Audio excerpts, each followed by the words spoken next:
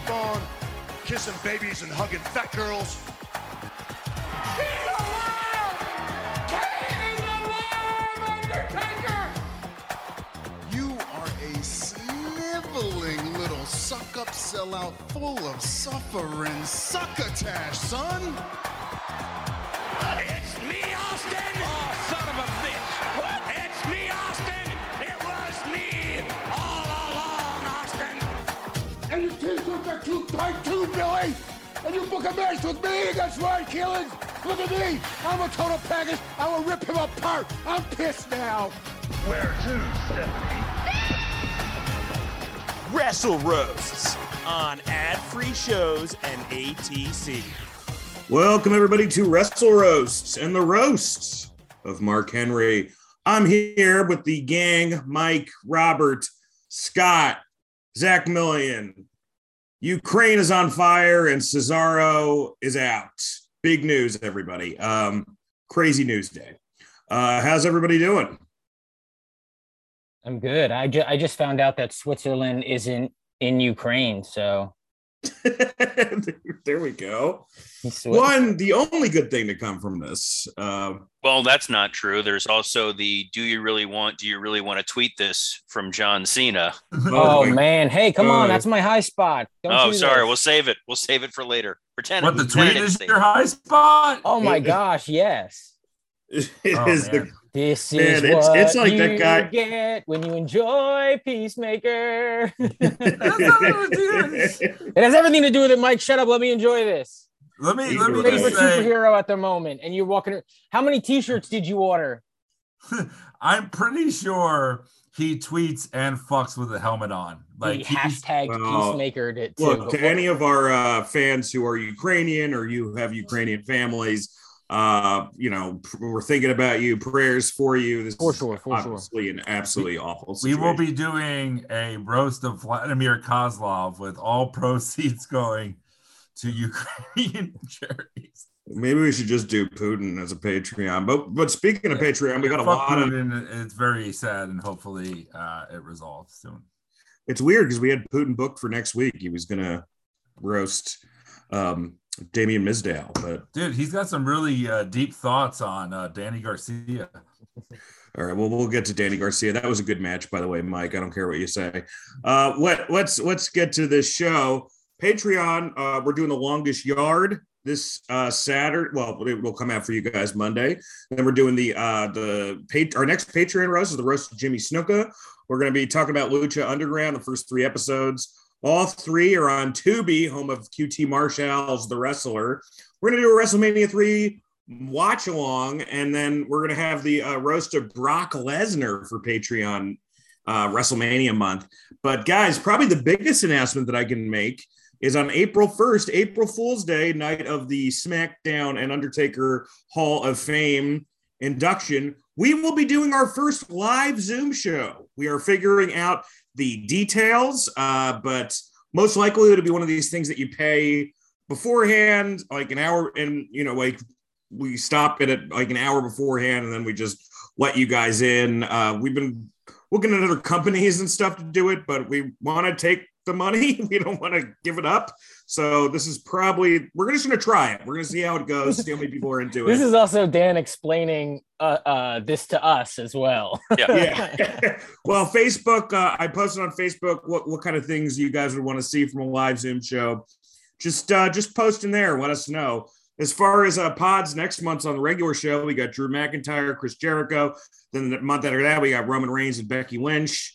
Something to sports entertainment. I just did Raw with Robert this week. Next week, we're going to be doing the next SmackDown in our vintage SmackDown series. So that's going to be The Rock and McFoley versus Big Show and Taker as the main event. So that'll be out hopefully early next week or something. We got a lot of fun. Believe that Chris Jericho lost weight in anticipation of our roast. I think so too. But you was looking good last night, man. Still has a weird ET body. Great. But, and we're gonna be setting up also like a thing that you can donate for one-time donations. Our shirts are on Pro Wrestling Tees. Join our Twitter or Instagram, our Facebook group. But it's time for the main event, the roast of Mark Henry. First, we're going to get to the bright side. I'll start it off by saying that his fake retirement speech is one of my favorite wrestling segments of all time. It is one of, I think it's better than him in a lot of ways in his career, but I think how he did it was amazing. And it was just a perfect segment front to back. Like, I send that sometimes over the Punk pipe bomb thing to other people. And here's why, because with the Mark Henry one, you don't have to be a fan of wrestling to get why it's great. And CM Punk, you kind of have to be a fan of wrestling to get why it's great. I love that. I love the Hall of Pain. Sexual Chocolate was a fun Attitude Era gimmick. His kayfabe and not so kayfabe accomplishments. Team captain of the U.S. Olympic team, the Arnold Strongman Classic winner. He was in the International Sports Hall of Fame, the first man in history to push press the Thomas Inch dumbbell. He's also an ECW champ, a world heavyweight champ, a European champ in the WWE Hall of Fame, and the PWI Most Improved Wrestler of 2011. Mike, what do you think about the bright side of Mark Henry? Yeah, he's cool, man. I've always been a fan. I remember when I first got the SmackDown game, I think for PS1, I went through story mode as Mark Henry. There you go. And he's awesome. Like, I mean, the story is crazy. A 10-year contract, like the most paid at that time. I'm sure Vince did that right, as he told Brett, "I don't have the money for you to stay." Because there is an overlap there, right? Yeah, one's 96, one's 97. I did a funny joke. But I think, like, yeah, the Hall of Pain was awesome. Like, that was the thing in 2011 when a lot of Laps fans were coming back because of Punk and getting excited. They're like, shit, that guy's good now? And he was really good. He seems like, I've never met him in person, but from all accounts, I know people who are friends with him, and they say he's a really nice guy. Seems really passionate. George Bush? Business. Huh? George Bush? What podcast are you listening to, Scott? George Bush is his friend. He said he knows friends of his. George Bush is Mark Henry's friend. You don't know this? I remember, and I'll say he hates man, Michael Jordan. He bitched about, I guess, which is kind of a funny story. It was like 96 Olympics. Like, all these Olympians are there, and Mark Henry was like, yeah, I just found Michael Jordan to be disrespectful because that dream team came in, and like that was all anybody talked about that summer. And all the other guys who are like making $50 talking to a high school are like, fuck this shit. Well, he's like somehow friends with George W. Bush. And one time he approached him at a gym, and the Secret Service like went to go take him down. They thought he was a man attacking George W. Bush, and then they like hugged each other, It's like a classic story. That's a classic Mark Henry story. Yeah. But I was gonna say, I didn't know that. That's awesome. Oh yeah. I think Pritchard talks about this, the airport test. Like, if a wrestler can walk through an airport and look like a star. And I used to work at the airport, and like at LaGuardia. So you'd see the wrestler sometimes, and I saw him at like 6 a.m, like dead tired, and he was still friendly. Like, because the people that are bugging you at 6 a.m. at the airport think wrestling is real. They're the real fans. They're the markiest marks. The guy's just like trying to order a muffin or whatever, and it's just like, man, you're so strong. You're gonna beat the Undertaker, And he's like, thanks. And he was like, but when you see him in person, man, the guy looks fucking like legit, like just a massive dude. And you can see, like, I heard like Jim Ross say he dunked a basketball, and that's what Vince saw and was like, oh fuck. It's amazing a guy that size to jump that high. Seriously. Yeah. So yeah, man, I think wrestling is better because of Mark Henry. Robert, tell me why I shouldn't like him in person. Mark Henry he's an absolute sweethart. He's a super nice guy. He's the happiest person for what happened to him. He got signed to that 10-year contract because the build up to that 96 Olympics, he was one of the biggest stars that there was at the time. This was, they would pick certain Olympians and they would make them the focus for like 6 months to get people excited about wanting to tune in to watch the Olympics and all these human interest stories. And he was the heavy favorite. And then unfortunately he hurt himself at the Olympics and didn't perform well, but WWE thought they had locked this guy down because he was charismatic. They had him do talk shows and he was able to speak and have this warm presence about him. There was the basketball dunking story, which is true, which I had heard. And he put up with a lot of ridiculous creative, and he would make it work. The fact that he was legitimately the world's strongest man, and then they're like, we're going to make you sexual chocolate. Okay. We're going to make you a sex addict. We're going to make you. Technically, he wasn't, but keep going. He was pretty smart.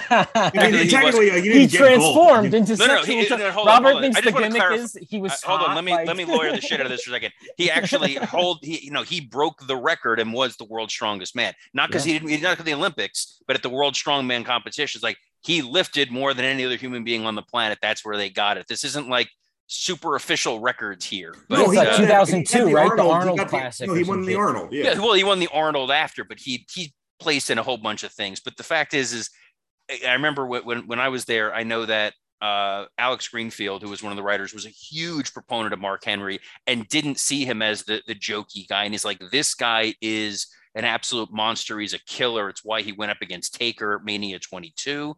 And unfortunately, bright side. I am getting to the bright side. I said he stuck with what that was going to be, and that when it came time for 2011, that's why he won Most Improved Wrestler 2011 when he started in '96. The guy never stopped trying to get better. He never stopped trying to improve his character, his in-ring work. And when he was in ECW, he was a really convincing champion. When he was world heavyweight champion, he was great in that role. And the dude never gave up. And that's the thing about wrestling is people forget that, like AJ Styles, like you need at least 10 years in the business before you really figure it out. And that's who Mark Henry was. He figured it out, and you got the best of his career at the time that it should be. He went from never having wrestled a day in his life to being one of the most reliable stars that they had on the roster. And he's still relevant today with doing Busted Open, and he's on AEW. And yes, they've kind of relegated him to that position, but you know what? That fucking catchphrase has gotten over and people love it. And if for nothing else, they want to tune in a year. Yeah, it's when John Silver did it, when they were doing the split screen and John Silver was mouthing it. Like it's sometimes in wrestling, that's all you know. That was what the New Age Outlaws were for a while. It was, they had a catchphrase and people liked it. Well, you know what too about his commentating was for a sec. It's like, that he cares enough, like, because that was clearly his decision, I'm guessing, because Tony Khan never says no to anything. So I imagine he's just like, I don't think I'm the best at this. Let me just do this thing instead. Well, he's kind of fun. I mean, he's kind of fun on Dark. I don't know if you've heard him on Dark or Elevation. I forget which one, but it's like, it's more casual and it's just guys like talking, which is what it really should be, and he's much better in that role than he was calling Rampage. Scott, what do you think about Mark Henry? I think every time Mark Henry got any sort of focus on him, he knocked it out of the park. I think Mark Henry, like Hall of Pain Mark Henry, was genuinely great. I remember when he fought Undertaker, it was a casket match, right? Yeah. He did have a casket match. Yeah, I remember being in high school and I printed out that at the library. I printed out pictures of the Mania matches that year. And I remember looking at Mark Henry and Taker and thinking, yeah, Mark Henry deserves this. And I was like a pretty savvy wrestling fan even then. And he did deserve it. He deserved to be fighting the Undertaker at WrestleMania at that time. It was even discussed to have him end the streak. Really? At one point, there was talk of maybe this is the guy who does it. And then everyone came to their senses. But it was discussed. The retirement salmon jacket is one of my favorite wrestling moments too, Dan, in that, I mean, I don't think about it often really, but it is something that when it happened, I thought to myself, wow, I'm watching one of the top tier promos ever. Because there was something really, really special about that because he thought he was going to retire. This was also like a career where Mark Henry disappeared a lot. I don't know if they sent him away because of weight. I don't know if he got hurt often, but he was gone a lot. And then when he did come back, he was pretty great. Sexual Chocolate, I remember in grade school, that was the funniest shit to everybody. I think kids talked about Sexual Chocolate more than Stone Cold, so long as Sexual Chocolate was on Raw that week. The Mae Young Hand thing was huge. Nation of Domination was great.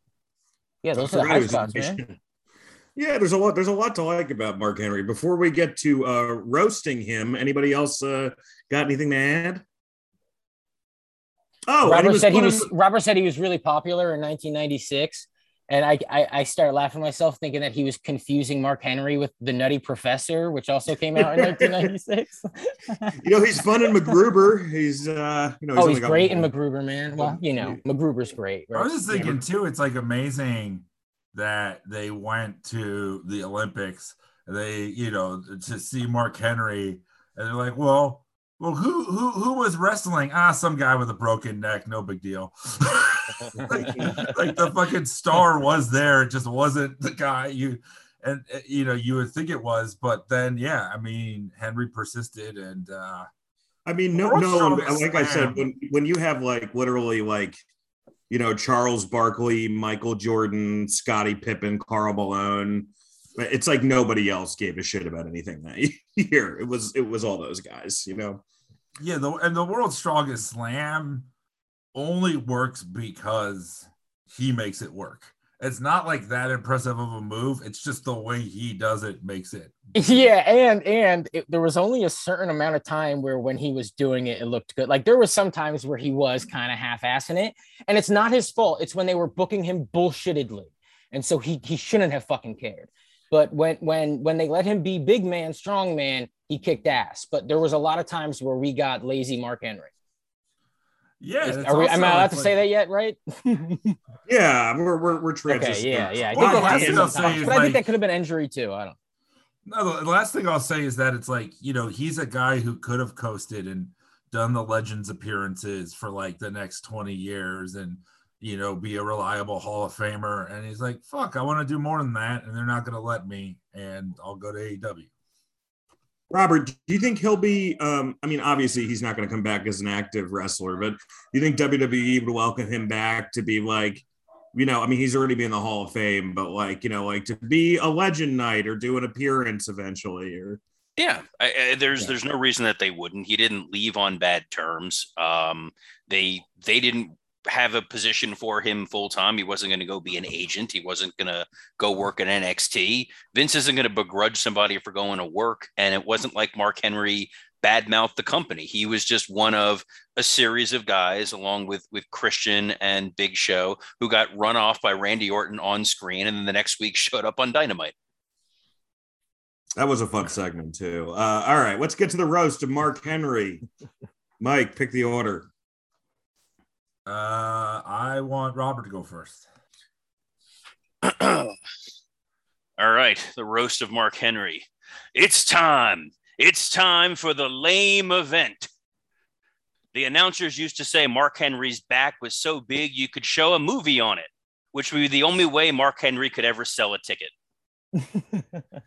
Mark Henry became the world's strongest man from carrying around all that guilt he must have felt after getting signed to a 10-year contract with no skills whatsoever. Michael P.S. Hayes famously said he could use the N-word because he was blacker than Mark Henry. The only thing blacker about Michael Hayes is his soul or his liver spots. Thankfully, nothing else about his WWE run was racist. Not him being called a silverback. Not him joining a stable called Thuggin' and Buggin', and not when X-Pac wore blackface and dressed like him in a hilarious DX segment. Few men in wrestling history could dominate in the ring as much as they could dominate a McDonald's dollar menu. And both of those men are currently doubling the catering budget in AEW, and that's no BS. Mark Henry was called Sexual Chocolate because he thought diabetes was an STD. Mark Henry was famous for inducting people into the Hall of Pain. Hall of Pain is what wrestlers call the waiting area outside Vince's office. Henry competed in the Olympics in powerlifting, then spent the rest of his career making other people carry him. He holds a number of impressive records, including the record for the biggest Raw squat and the record for the biggest Raw ratings decline. At the Olympics, he came in a disappointing 14th place for his clean and jerk, though his clean and jerk was good enough for Pat Patterson to recommend hiring him. Mark Henry abandoned the world of Olympic weightlifting due to rampant use of anabolic steroid use before signing with the WWF. That's the joke. Henry's sexually amorous character came from extensive market research of fans, mainly just realizing that Dan's entire search history was black guys who fuck. Henry entered into a feud with The Undertaker that culminated with the debut of the Great Khali, which is a great reminder that things could always get worse. We all remember Henry's infamous salmon jacket promo, where he did the most dastardly, heelish thing he could think of. Lie about us never having to watch him wrestle again. Mark Henry won the ECW title, just in case you ever wondered why that brand failed. The most extreme part of that was the strain on the title as it had to stay around his waist. Mark Henry competed in the greatest Royal Rumble. The Saudi royal family were big fans of his theme song, namely that part about beat him up, break his neck, which is their foreign policy. And in the end, you can currently find Mark Henry on Busted Open Radio. Wrestling fans tune in to hear his astute observations on the business, while ASMR fans tune in for his labored breathing. That's great. Dan, you go next, buddy. All right. Roast to Mark Henry. Here we go. Mark Henry put Batista on the shelf while trying to take a cookie jar off it. He walks like Matilda breathes. He isn't the first black man to win a world title, but he's the first to do so without ever having a good match. Mark Henry versus Big Show. It's time to ruin the main event.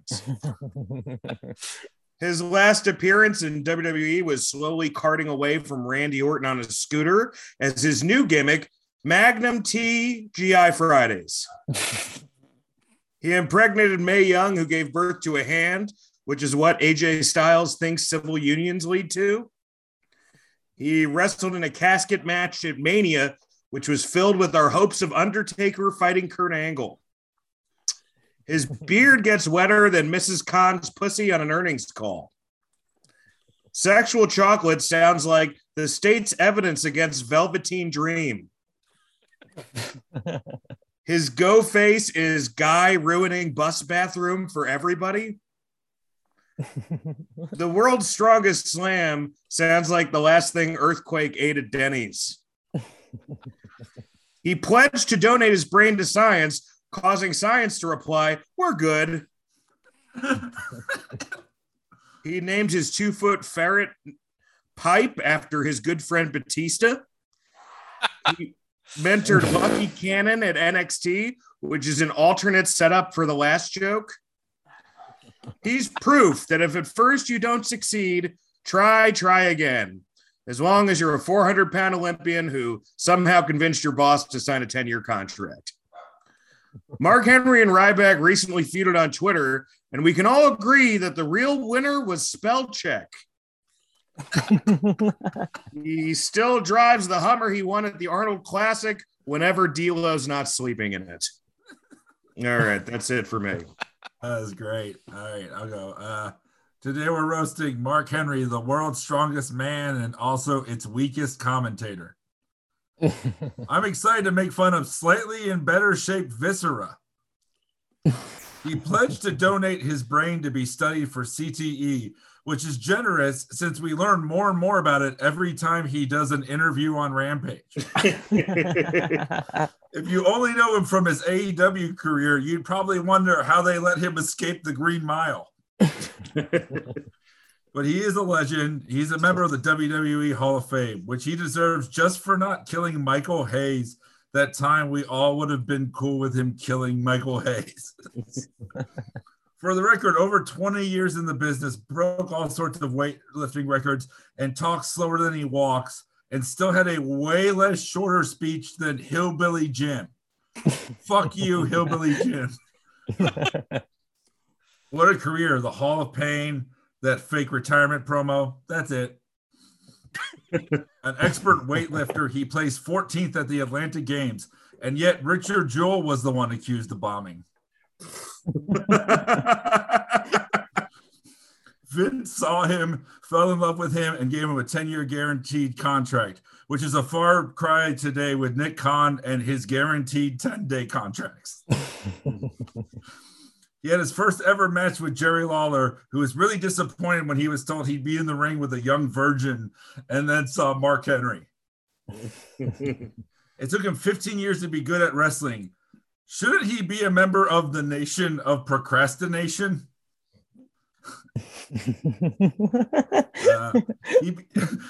Scott joke. He became sexual chocolate in the 90s and fell in love with Mae Young, who gave birth to his hand. Because, yeah, the Attitude Era is the best ever, bro. We got a 450-pound athlete. Let's have him fuck the old lady. He inspired Braun Strowman's moveset and QT's comb over. And well, you know, that's it, guys. I ran out of things to say and have no actual ending. So it's time for the main event. Scott. All right. Mark Henry happened when Earthquake the wrestler fucked Earthquake the comedian. he looks like Alien fucked Predator. He agreed to be in MacGruber because he thought it was called McDonald's. Amazing that in his youth he'd get out of bed to lift, and now he gets out of bed via lift. Lift. If you think banging Mae Young makes him a pervert, he's called sexual chocolate because every time he fucks a dog, it dies. He's a dog section, like in sexual terms, he is to a dog what chocolate is to a dog.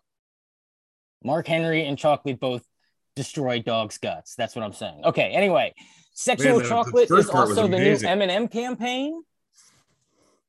Oh, we get that? The new M&M campaign, sexual chocolate. I don't know. I saw it on Twitter. It was trending. His interview style is prisoner of war reading an enemy-prepared speech addressed to his home country. I'm happy here in AEW.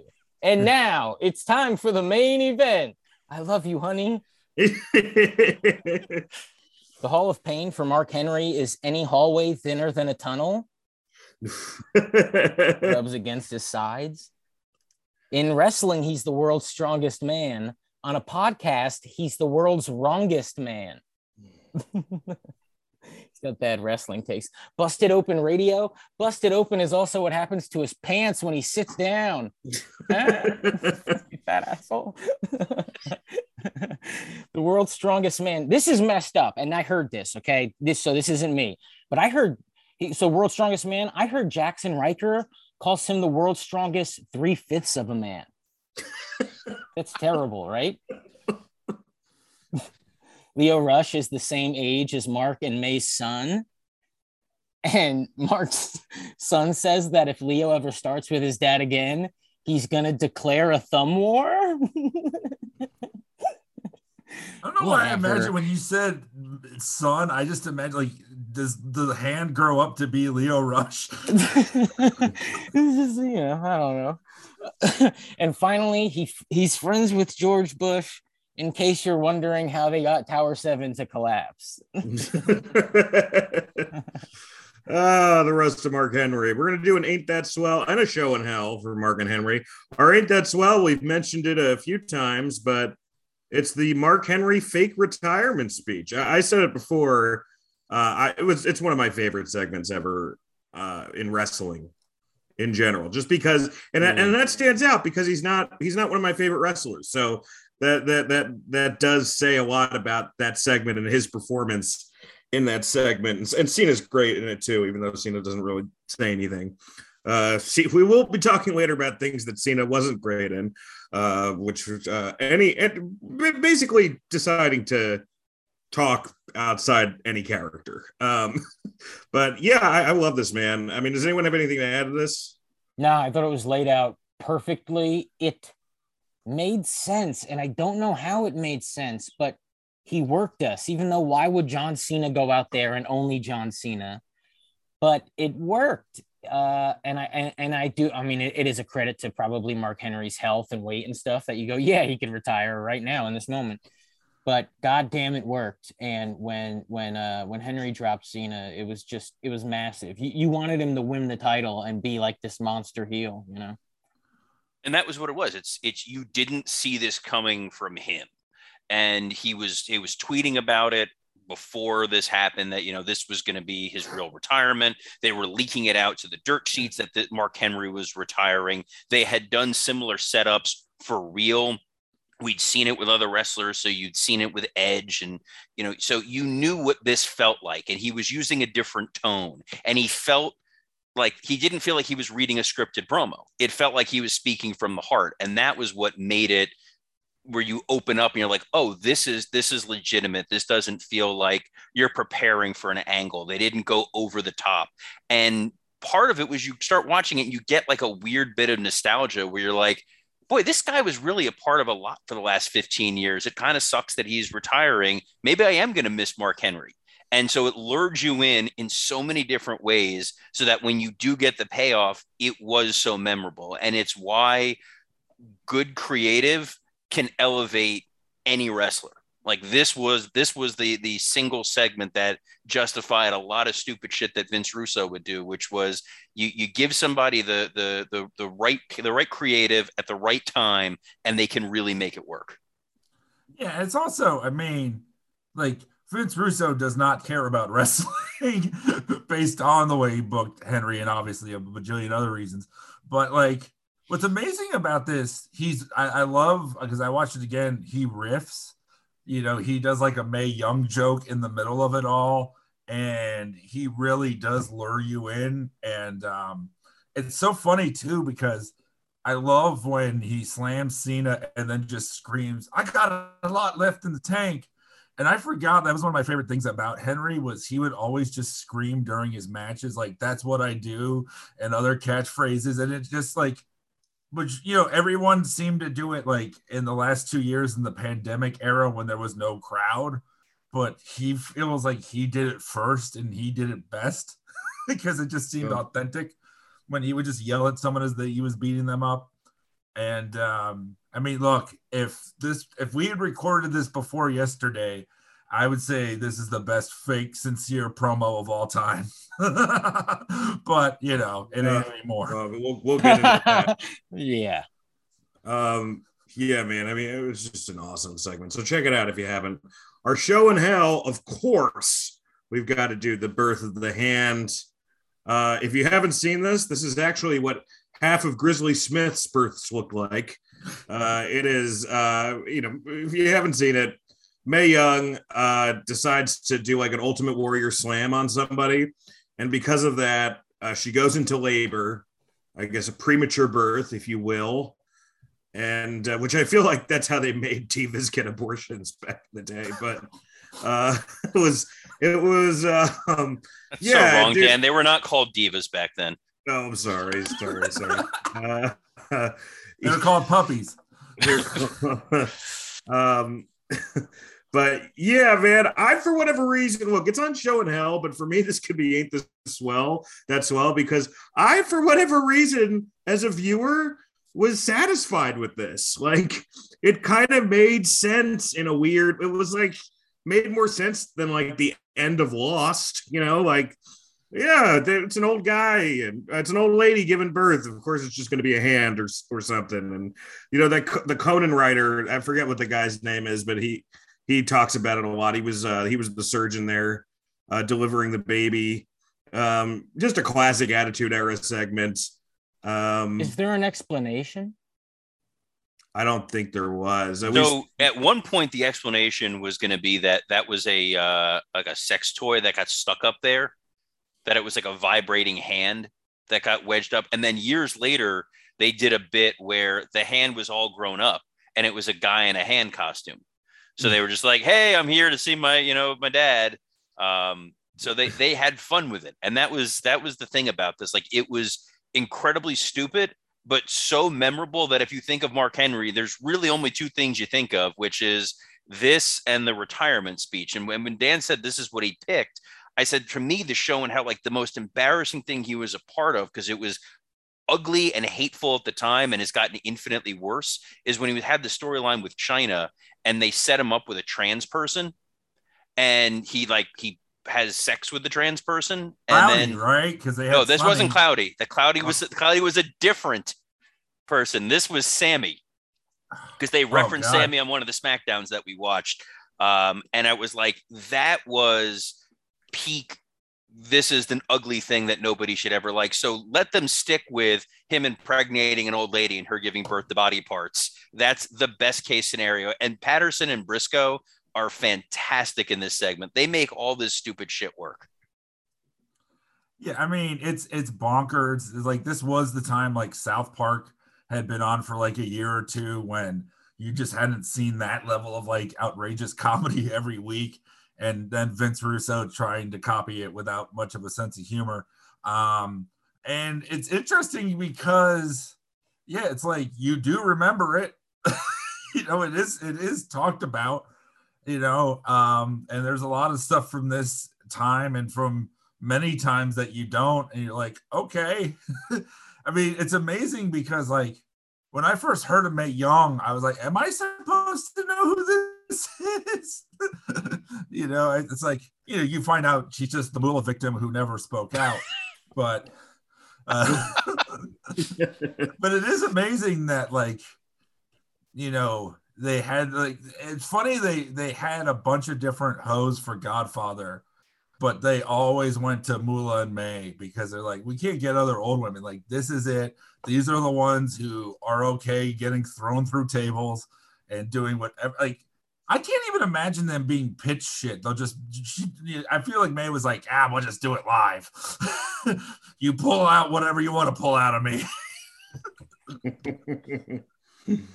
But yeah, this is fun though. It's like, of all the Attitude Era things where I'm like, this sucks, and it's mostly DQ finishes, this was like, oh, okay. This is one of the better finishes in 1999. Yep. Anything else to add, Mr. Chaplin? No, it's silly. I think if it happened in either company today, we would be like, it's the death of the creative of this company. What the fuck is happening? And I think, what would someone like Jim Cornette say if that happened nowadays? But I think he was working for them at the time, right? And he seemed to be fine. It's just interesting. Well, like, his whole thing is he always gets out of whatever bad creative by saying like, oh, I just hated it. I wanted to do, Memphis or whatever. But yeah, but it's like, does he not talk to Mark Henry for agreeing to do this? Does he not talk to Vince McMahon? Does he think Vince McMahon ruined professional wrestling because he put a storyline like this on television? I think this was after Cornette. This was, I mean, Robert, you're more of the historian than me with this stuff, but I feel like this was like this was 99, right? This was like this was 99, yeah. This was 99. So this Cornette was this gone. was Russo completely. This is when Cornette. This is why Cornette wants to kill Russo, because of this shit. Yeah. So this is why it's there needs to be a restraining order against him, and it did kill wrestling. But this was 1999 was shitty for creative, not just in wrestling. It was lowest common denominator for a couple years of whatever could grab you. And the beauty of the Attitude Era was nothing stayed on for too long for you to remember it. This happened, then they move on to another segment and they don't bring it up 10 times. There's not a video package the next week. It's this thing happened, it's disposable, move on. And for better or for worse, that was a lot of the Attitude Era. And it's Dan and I are going back and watching some of these old SmackDowns for something to sports entertainment with. And it's like, we just watched Pepper the dog get killed and fed to Al Snow. And then they're like, well, that happened. Let's move on to the next match. Like, that was just the way the world was at that point in time. As a dog lover, it made me uncomfortable. The birth of the hand. They could have sold that hand, you know. I mean, if the bliss is it because it was a premature birth and the gag is I think a that's the premature gag, body right? would only be a hand because it's not a toy, full body. It's a sex toy, but you can't do a dildo, so you have to do a hand. I think her vagina is just like the whale in Pinocchio. Like it's just got all sorts of things in there. It just should have been a fist if it's going to be a sex toy. Yeah, the SmackDown fist. Yeah. I just had an image of them asking Mark Henry, "Did you fuck Mae Young?" And then his nose grows out. He's like, "No." Hey, we're gonna get to Dynamite or Die, but we got a special guest coming in. Zach, is he in the? Sure is on Doc. Folks, you know him from the Late Show with Stephen Colbert. He was also on Crazy Ex-Girlfriend. Friend of mine, very funny dude, and a wrestling fan. He's going to be reviewing Dynamite with us.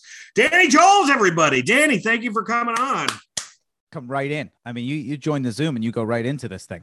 Yeah, man. We're not gonna keep you waiting, and we're excited that you're able to talk about the show. I didn't know you were a huge wrestling fan until recently, so I was pumped to hear that. How long have you been a fan for? I mean, so as a kid, obviously, like super into it. Then did the classic, like going to college, falling out, no longer cool. Yeah. Let's get out of this thing. You look like if young MJF didn't go into football and just stayed in the musical theater. And just stay Jewish. Yeah. If he didn't break every Jewish stereotype and instead just went that. Yeah. I mean, and I take that with honor. And yeah, and so I like fell out of it and was like, not for me. And then I'd say like mid to late 20s started just getting back in. And then it's just been escalating. And then like genuinely AEW has been like a big impact on me, going from this is something I came up with and watch pay-per-views to I'm now watching weekly and I know about indie wrestlers and now I'm at this place and now it's just taking over. That's awesome, man. Sounds like a support group now. It sounds like we just welcomed you into our support group. Well, like, how did we get here, you know? We're going to break down AEW Dynamite. In the first hour, we had a tag team battle royale, which ended in an Adam Hangman Page promo, a Bryan Danielson backstage promo where he referenced Mr. William Regal. Who knows if he comes along? An MJF promo, which is maybe his best promo. I think I like the Pillman one a little better, but this was for me like right under that, man. It was terrific. And the Kings of the Black Throne versus Pac and Penta. Danny, you're our guest. What did you think of this first hour? Great. I mean, mainly because Royale, whatever, take it, leave it. We know what they're setting up there, but MJF promo, I agree, maybe his best ever. And certainly all I ask for out of wrestling is just every now and then do something that surprises me. Just anything that makes me be like, oh, that was not what I expected this week. And that promo was just like everything I didn't expect. I loved it so much. And then, yeah, that was the highlight of the first hour for me and really got me I was like, great. Love it so much. Loved it. It felt like an amazing production of Merchant of Venice or something. Like that's how good it was. It was. He's a freak. I mean, he's just so good. Yeah, he's unbelievable. Mike, what do you think of this first hour? Is that your was that your favorite MJF promo? What's that? Was that your favorite MJF promo? It's one of my top 5 promos of all time. Like I felt as I was watching it, I was seeing something magical. It was just special. I mean, for the first time in 2022, wrestling is acknowledging anti-Semitism. That was nice. Never thought that would happen. But Jim Ross was conspicuously absent. I've rewatched this promo like 4 different times now, and there's just everything I love about it. His performance, Punk coming out, and the way that he reacted. And I think one of the things that really sells it to me is Tony Schiavone. Like by the 3rd time, I really appreciated that because he brings up his kids, like his kids having ADD, and Tony hates MJF more than anyone. And he's always like this fucking asshole and all of that. And then he's sympathizing with him. And the fact that there are multiple ways this can go. That's exciting that it was a surprise. You know, Punk cut a great classic wrestling promo last week. You know, I'm selling a match. Here's what the match is. And then MJF comes out this week. People are doing the shut the fuck up chants and booing, and there's people clapping at the end. Like, they're really into this. That's fucking hard because he's not a cool heel. He's just a heel. Nobody, like, even though, like, we all respect him as a performer, we also know, like, oh, he wants us to boo him, we'll boo him. But these people, like, they changed because he was that good. It was remarkable, man. Like, I was talking to some of the people in the Facebook group during it and just like realizing, oh, we're watching something like fucking special here. This is not run of the mill. I don't know what beats this year for best promo, but it's pretty great. That enough of the hyperbole. I'm sure someone might not agree, but I mean, I don't know if anyone's going to disagree. CM Punk coming out after. Is that real? Is that real? Yeah, and no music either. Like that was cool too. It's like he always comes out, da-na-na-na, and it's just. Do you think the character MJF is lying about this, or do you think it's true and it's like more of like a sympathetic? Dude, what if it's true? Origin story. It's true, right? Turn, so here's my storyline. It's true, and they show backstage footage of CM Punk.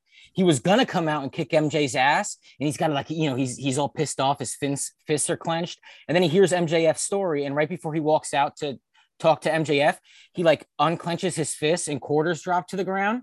And then he goes, talks to him. He's like, I was going what to I would love to see too, you. like just a flashback of like it's MJF getting hit with the quarters, and then you cut to Vince and he goes, "Welcome to the XFL."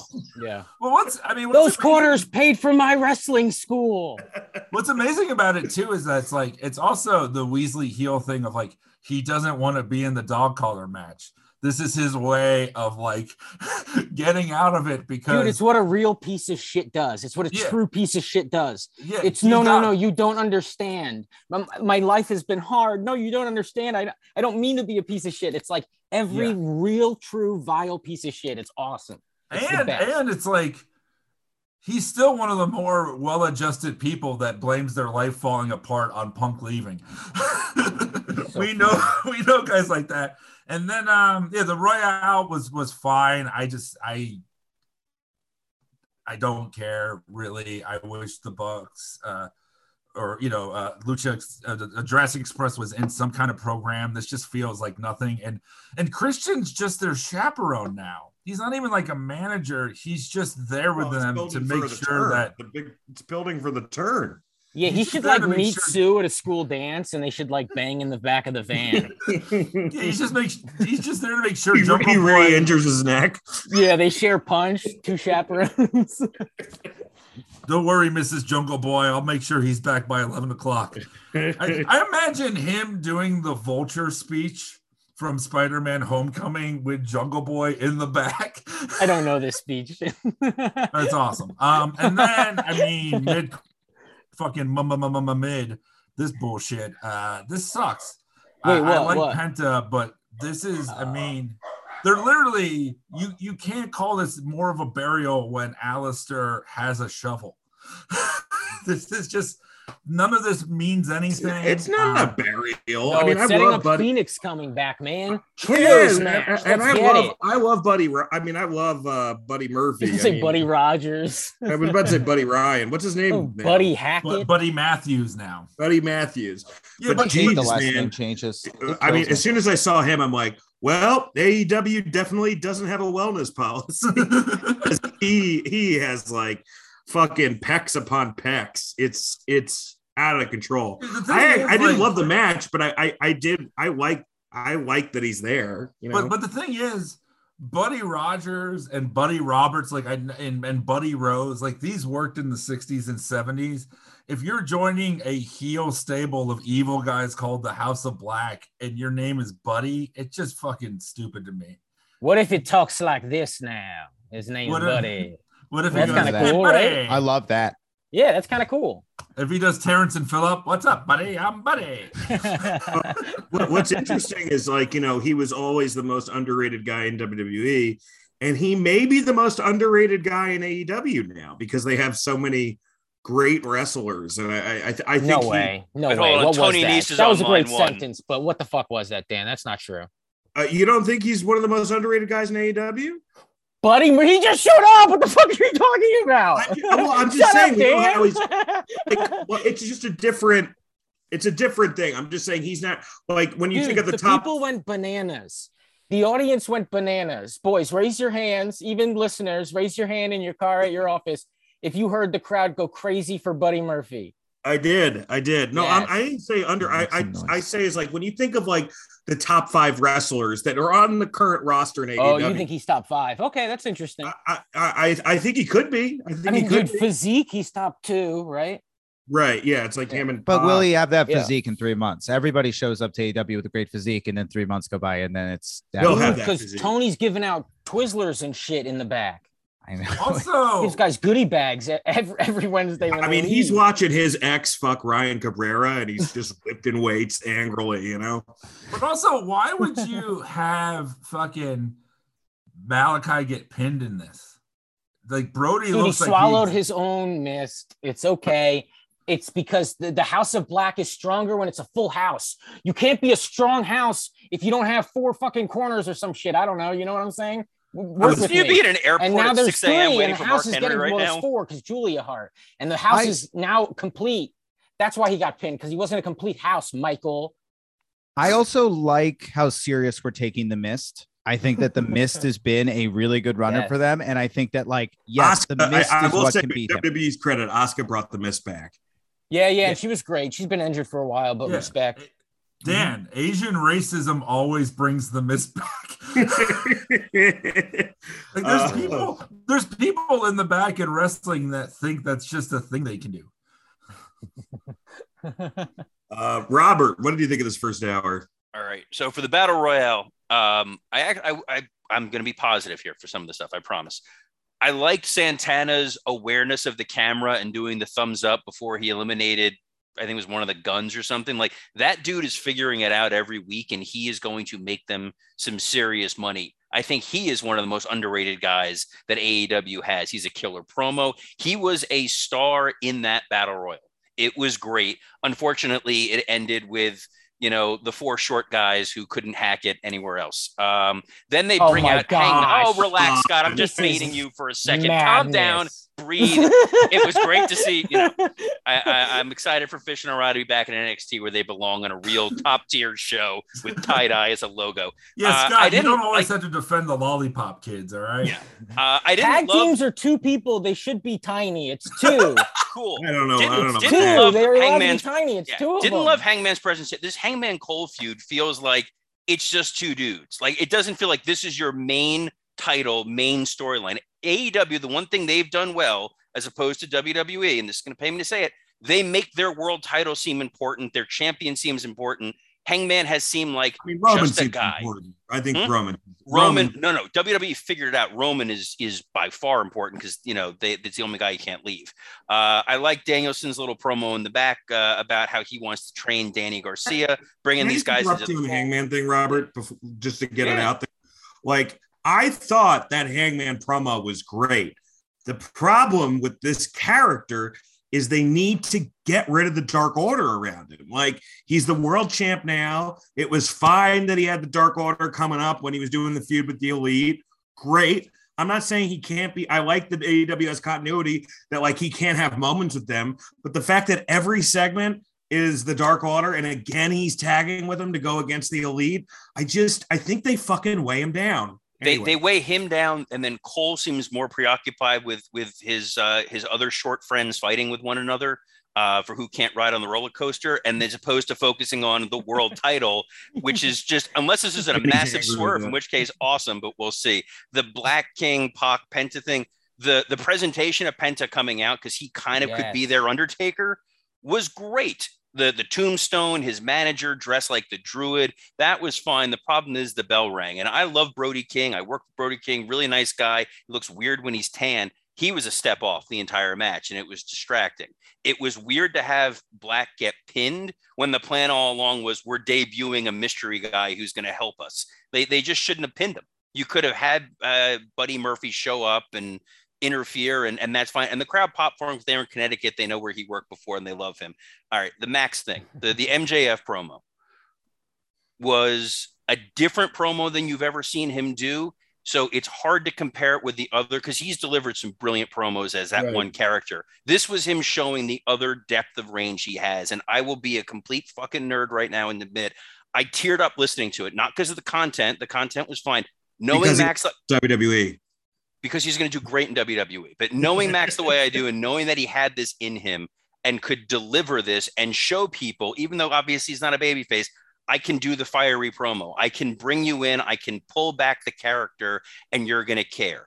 This is one of the rare times I'll say it on it. I reached out to Max. I told him how amazing this was, and I don't ever get into this shit with him because it's just not our dynamic anymore. Like, let him have his thing, and it's cool.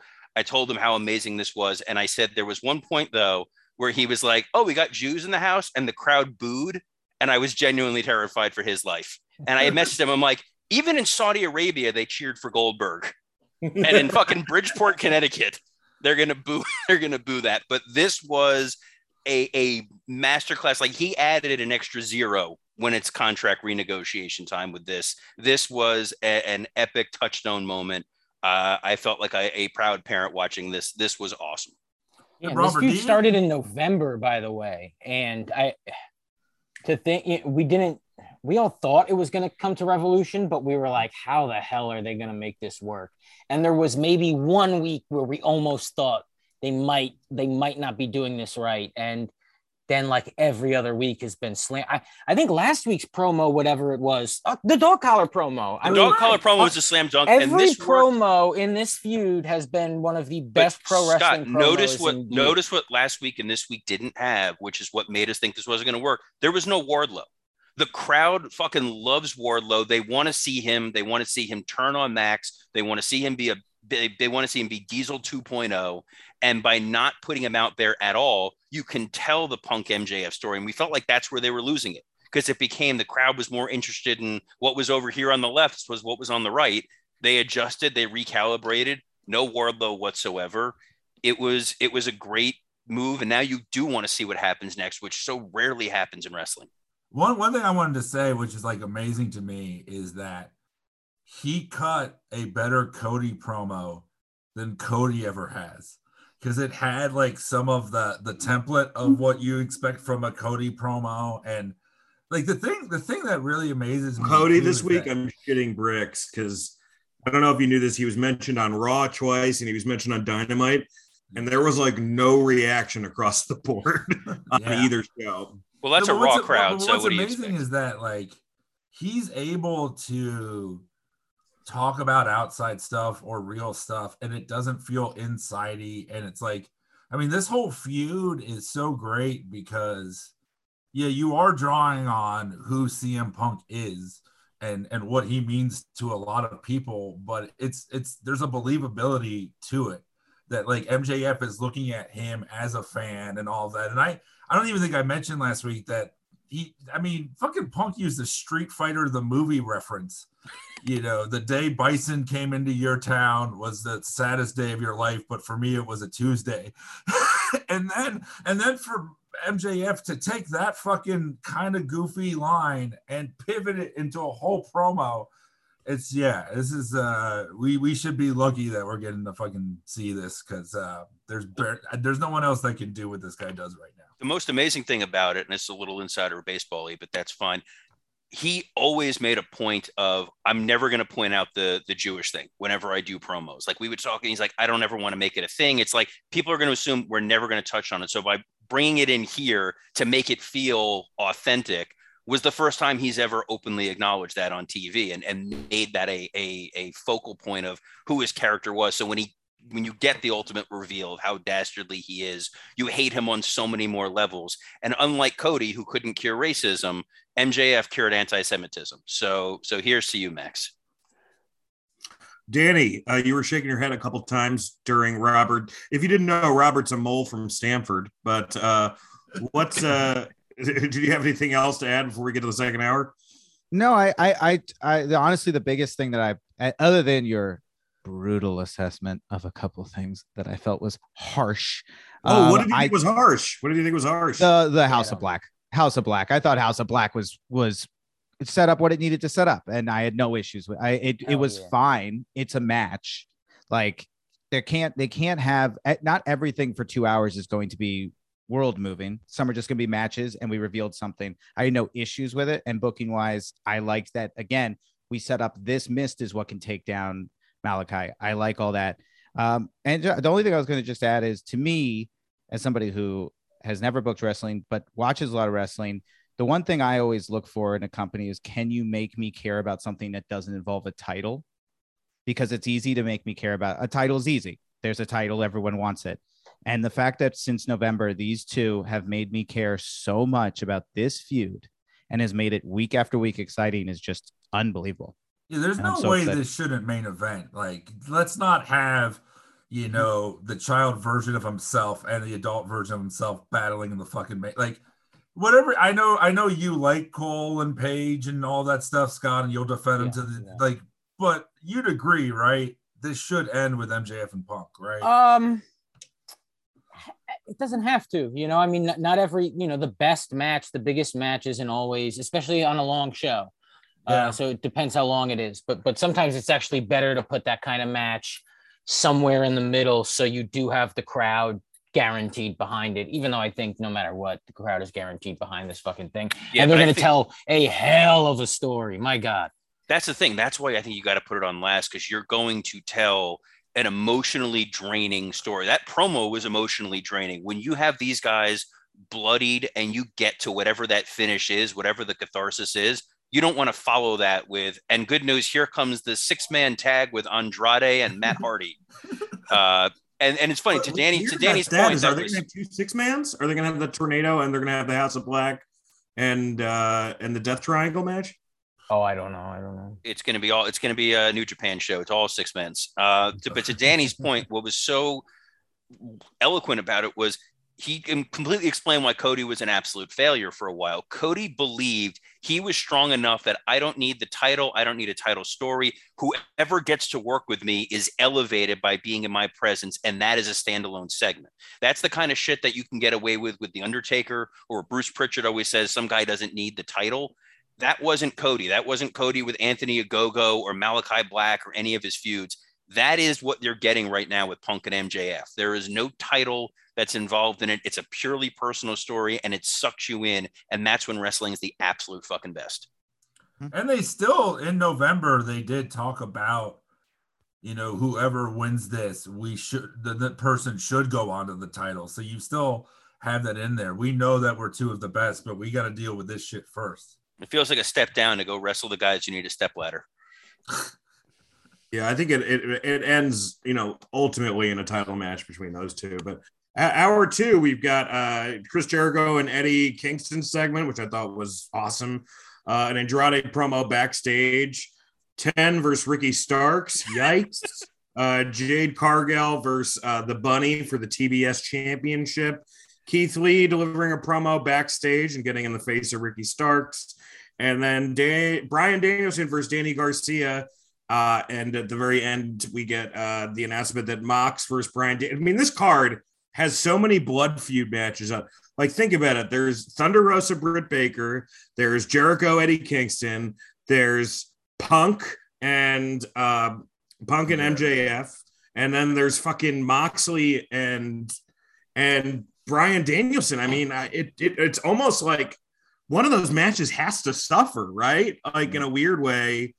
Because they're all so important. They all 4 of those matches seem so important. And then you have the AEW World Title match, which, being a World Championship match, it's going to be important. I'm almost concerned that this pay-per-view is too stacked, but that sounds like I was paid by Tony Khan to say that. But yeah, I'm worried I'm going to have too much fun watching it. Yeah. What did you think of the second hour, Scott? I thought it was fine enough. Look, 10 doing anything is really, you're just not rooting for it. And I really thought he was going to win. I think everybody did, because it was, looking like it was going to be a big man ladder match. And we did want that, and I kind of accepted that 10 was going to be in it, but I was not happy about it. I'm kind of bummed it's not going to be a big man ladder match. Well, no, but someone like Ricky Starks being in it, being one of the only not big guys, is fun. He can hop around, and there are some things you can do. But yeah, I do agree with you. It would have been something very different if it was just big guys. The Jericho Kingston thing, man, I thought Kingston was unreal in this, and Jericho had to bring it, and he did. The Moxley Bryan thing, I really enjoyed. I like that they were still playing Wild thing while Moxley was beating the shit out of dudes.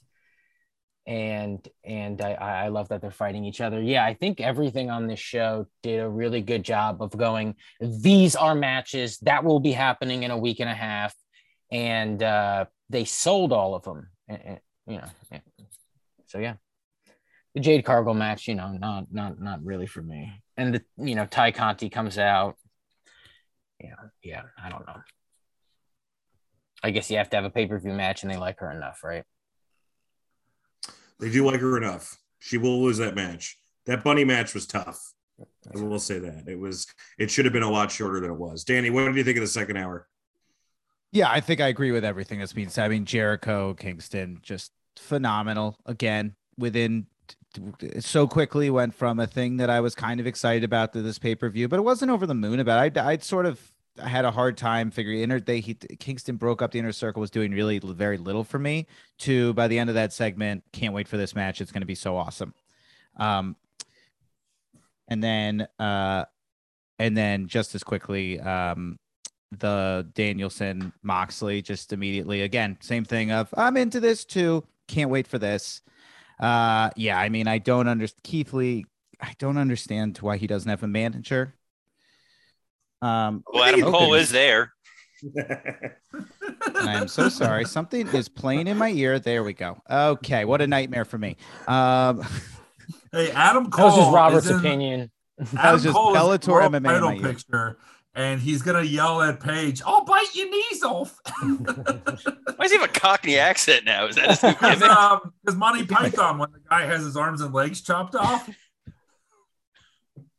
Yeah, the Black Knight. Yeah, the Black Knight. Thank you. Yeah. Flesh wound. Yeah. Adam Cole's the Black Knight of wrestling.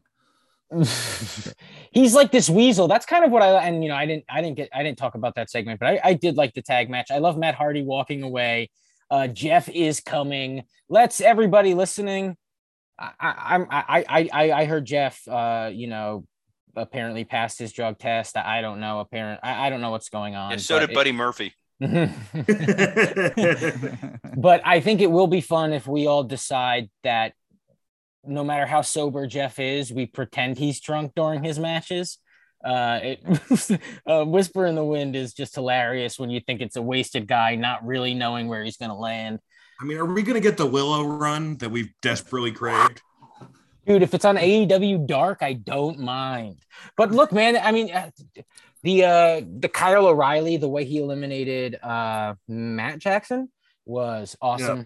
I thought it was really fun and creative. Hangman coming out and kicking everybody's ass and kicking Adam Cole's ass. I mean, he made Adam Cole look like a little bitch. And that's been the storyline. And I don't think this has been like a great storyline. But it does seem like the storyline is, look at this little fucking weasel. Every time he's tried something, Hangman has called him out on it and made him look stupid. Was this because you felt bad for saying one negative thing about AEW during hour 2? You had to circle back to hour 1. You're like, the Jade Bunny match wasn't as great as I thought. You felt guilty. Dude, a 10 wrestles like a worse version of the injured Patriot Del Wilkes. Like it's dude, he's like ECW Zombie, or what was it? The Mummy? What was it? Yeah, it was the Zombie. It's really bizarre. Like that they have so many guys who can go, and it's like, come on, man. I'd rather see like Powerhouse Hobbs wrestle another match than I would, I mean, he can't face Ricky Starks, but it's crazy, man. It's crazy. What's amazing is like, I think Kingston is one of the most valuable assets you could have on a company, because like he did this with Punk and now he's doing it with Jericho 2 weeks before pay-per-view, because of the fact that you believe he resents everybody You're absolutely right, dude. know? That Punk feud was a week long. I think I'm almost positive about that. Mm-hmm. Oh, it was 1,000%. a Dynamite. It was a Dynamite. A Rampage. No. Yeah, it was a Rampage, a Dynamite, a Rampage. The paper, and that's it. And it was fucking one of the best feuds of the year. Because you believe that he's just walking around simmering all the time. He's so believable. And I think, like, besides Regal, he might have the best facial expressions in wrestling. Because, like, I think he was awesome on the mic during that segment. But his fucking reactions, the way that he acts like a person, like you watch, like when Adam Page is cutting that promo and fucking Bobby Fish is talking through the whole thing. I kind of liked it though. I kind of liked it. That was hilarious. Yeah, man. Weasel people. Like it was very old school wrestling of like, can you believe what this guy's saying? But I enjoyed it. It was, but it's like, let the guy talk a little bit. It was a bit too much for me. I liked it. And then, you know, Fishy got too ambitious. But I think that Kingston and Jericho, it's amazing because like you could see the two styles. Like Kingston is a guy who's like, I'm just gonna fucking go out there, and then Jericho is a guy that has to like prepare because by the end Jericho goes, "Let me say again," and he's saying a thing for the third time, the big one thing where it's like. I think that like he did. I wouldn't want to say he got eaten alive on the mic, but when he's going March 6th, and then I know someone on Twitter said he was about to say January 6th. But it's like he got a little flustered. I think that the heel version that Jericho is so great at a heel that the heel character that he's playing now is just him on his podcast. Because if you listen to him on his podcast, it's him explaining stuff and just being like that, like kind of like smartest guy in the room. And I think that for Kingston, that's just a great fucking foil. Yeah. And him on his podcast is just, look, I know what Benoit did was horrible, but can we still watch my matches? Like, and it's like, that's the thing. Like he's so believable as a heel because when he's saying, I did at 22 what it took you 38 to do and all this shit, it's like, you know he believes that, and you know that's just him, and it's authentic. And then you have like fucking Kingston intimidating Jericho while also beefing him up at the same time. That's just like really hard to do. Where he's bringing up all these great moments of Jericho and like that's the guy I want to see. And you're like, oh yeah, that guy is a fucking legend. This was any other week. This would have been the best promo on the show. But this was great. And I like the Garcia stuff where they're, you know, I like the Daniel Bryan wanting to mentor these guys. I hope that it works because I think that'll help Moriarty and him and not just be dudes on TV. I just wanted to throw in also, like, I think the word foil was said, and I was like, that is so true. And that's what I think Jericho did so well here was like, he was just a foil and he allowed Kingston, because he stayed quiet, because Jericho's so good at the yell. He's such a good, like one of the top yells in the game. And the fact that he didn't really yell this entire segment and just stayed like so calm made Kingston so much better. I thought it was great. I think it's crazy that in a 2-hour Dynamite episode, the two top things were both promos. Like that's pretty wild. Yeah, Monster promos. Yeah, they were excellent in the whole thing. Yeah, I mean, I thought Kingston was incredible. Kingston's one of the only guys who can stutter and it works. You know, most people like stutter on the mic. Like when he stutters, you're like, oh, it's because he believes what he's saying so much. Yeah, and you know he does hate Judas. Like he shits on Judas, and you know he would never fucking listen to it, and he thinks it's corny or something. And then acknowledging the security, like, what are we doing here? You know, and then not using them was interesting. Yeah, dude, he has jilted New York comic who hasn't got a Montreal audition 4 years in a row energy. Oh you know? Yeah, we all know an Eddie Kingston. Like you know, we've been Eddie Kingston. Oh, I've become, man. Definitely become Eddie Kingston in my mind. Do you want a cookie? That'd be great. Right. If he pins Jericho and then just takes a fucking cookie out of his pocket and just sticks it in his mouth. But I was going to say, Danny, I think a part of it is that we're spoiled on good wrestling. There are so many great wrestlers. I mean, Dynamite, I don't think there's been a Dynamite where there isn't at least a 3-star match, if not a 4, 4.5. There aren't that many great people on the mic. Mm-hmm. So I think it's always going to stick out more because, yeah, we know what a great wrestling match looks like, but you're always surprised when you see a great memorable promo. Same with bad ones. Like, I will be talking about fucking Brandy and Dan Lambert on our end of year show probably. But bad matches you forget about most of the time. Well, Danny, thank you so much for coming on the show, buddy. Okay. Robert. I'm still here. I got an hour too. Talked about the second hour. Sorry. That's all right. Anyway, I think part of what Mike said and what Danny pointed out about the promos, Tony Khan plays to where he is, and they had the balls to go into Bridgeport, Connecticut. Bridgeport, Connecticut is not a hotbed. That is not a you're selling that thing to the rafters. That's you're throwing some sweet chin music over to Vince, and you put together a show where you had a lot of sports entertainment. You had a battle royal opening, which was a hot opening. You had 2 killer promo segments, and you main evented with a WWE guy in Bryan Danielson. Like, they knew what they were doing, and they wanted to go into enemy territory, and they wanted to deliver a WWE style show in the strongest way they possibly could. Me personally, I would have probably held off the Kingston Jericho promo just because you had that amazing MJF segment earlier in the show, and you're going to wind up kind of comparing the two a little bit. And I thought that the Kingston Jericho promo was excellent. And for all the times where I hate when they bring up WWE and they mention Levesque and sports entertainment, it kind of worked there because you felt the animosity from Eddie Kingston. It felt more natural, and it made you care about this promo, this whole feud through one promo, which was great. You didn't know where it was going, and now you're like, now I'm plugged in. The rest of hour 2 was could go fucking kick rocks. A Hardy Andrade segment where I said this last week. I'm like, we're gonna get a fucking tag match with Matt Hardy and Andrade, and that's exactly what we're gonna get on that pay-per-view, and it's gonna be a Matt Hardy match. 10, I get it. I understand that he was -1's favorite wrestler, and it's a heartwarming story. Stop putting the guy on TV. I'm fucking begging you. Jade Cargill, same comment. She is not good.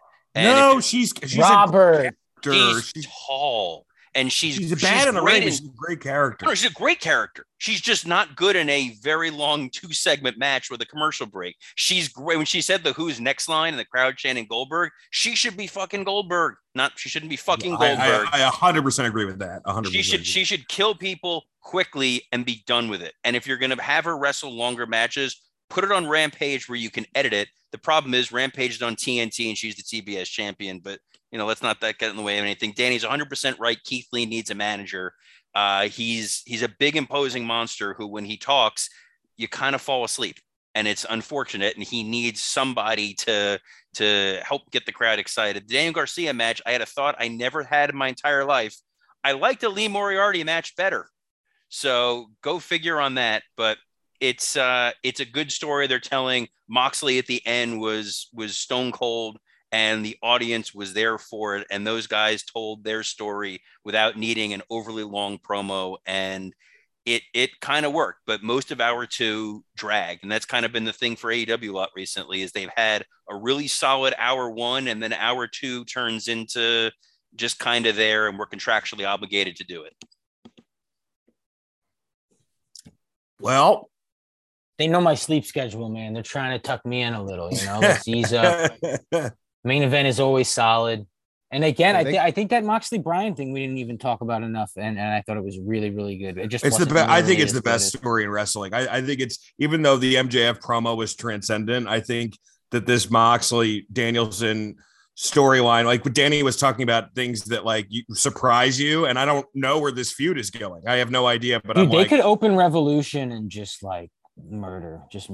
Yeah, they could murder. Dan. Miz and Logan Paul is pretty hot right now.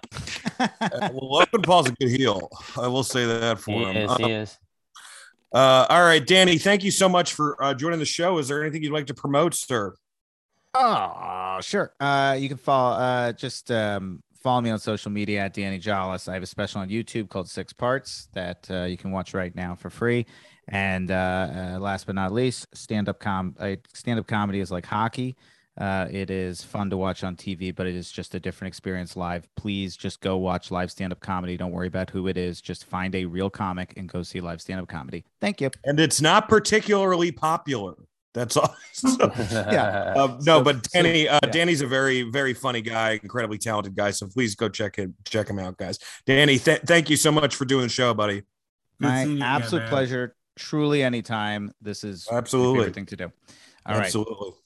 Goodbye, All right, folks. This our booking question this week was: how would you induct Undertaker into the Hall of Fame? I usually start out, so I'm going to start out with Robert. How would you do it, Robert?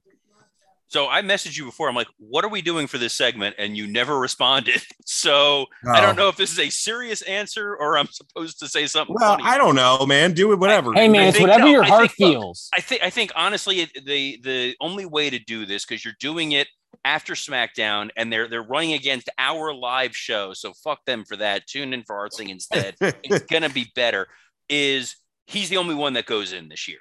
You don't induct anybody else. You do a full-on tribute to The Undertaker. You do by eras of who he was and have different people talk at different eras. You have the early Undertaker era, and you can have Pritchard come out there and talk about that. You get into the American Badass era, and you have probably, you have somebody talk at that point that from that window of time. I was going to say Brock, but you can use Brock later. Have it feel special and different, because there's very few legends that are legitimately left from that era that have not been inducted into the Hall of Fame. And this is in Texas. It's in his home. You make it a 1-hour Undertaker retrospective. And I think that's the best way to do it. It's easy to do video packages. You can do some of the funny bits with him, some of the serious stuff, some of the highlights throughout the years, have multiple people induct him and give speeches and make it feel genuinely incredible. Whereas the Hall of Fame that happened this past year was like everyone got a minute and a half to talk and that was it. And I think they did the Hall of Fame like from heaven this year. It was so weird, though the art direction. It was very, very strange. I think make it an entire just celebration of the Undertaker's life and make it feel like a special induction. Well, here's the joke answer. There's a pre-tape and it's a bunch of Black Lives Matter like rally and they're going, no justice, no peace, no justice, no peace. And all of a sudden you hear, keep rolling, keep rolling. And he motorcycles right through a gigantic Breonna Taylor mural. Then he starts dancing with Fred Durst, but stops after a minute and just puts Ben Gay on his knees for the rest of the speech.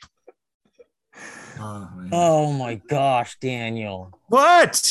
Wait, is it the most spectacular WrestleMania? Yeah, it's the most spectacular. Okay, so it's the most spectacular WrestleMania. Stupendous. So ready, you open with Jerry Lawler, right?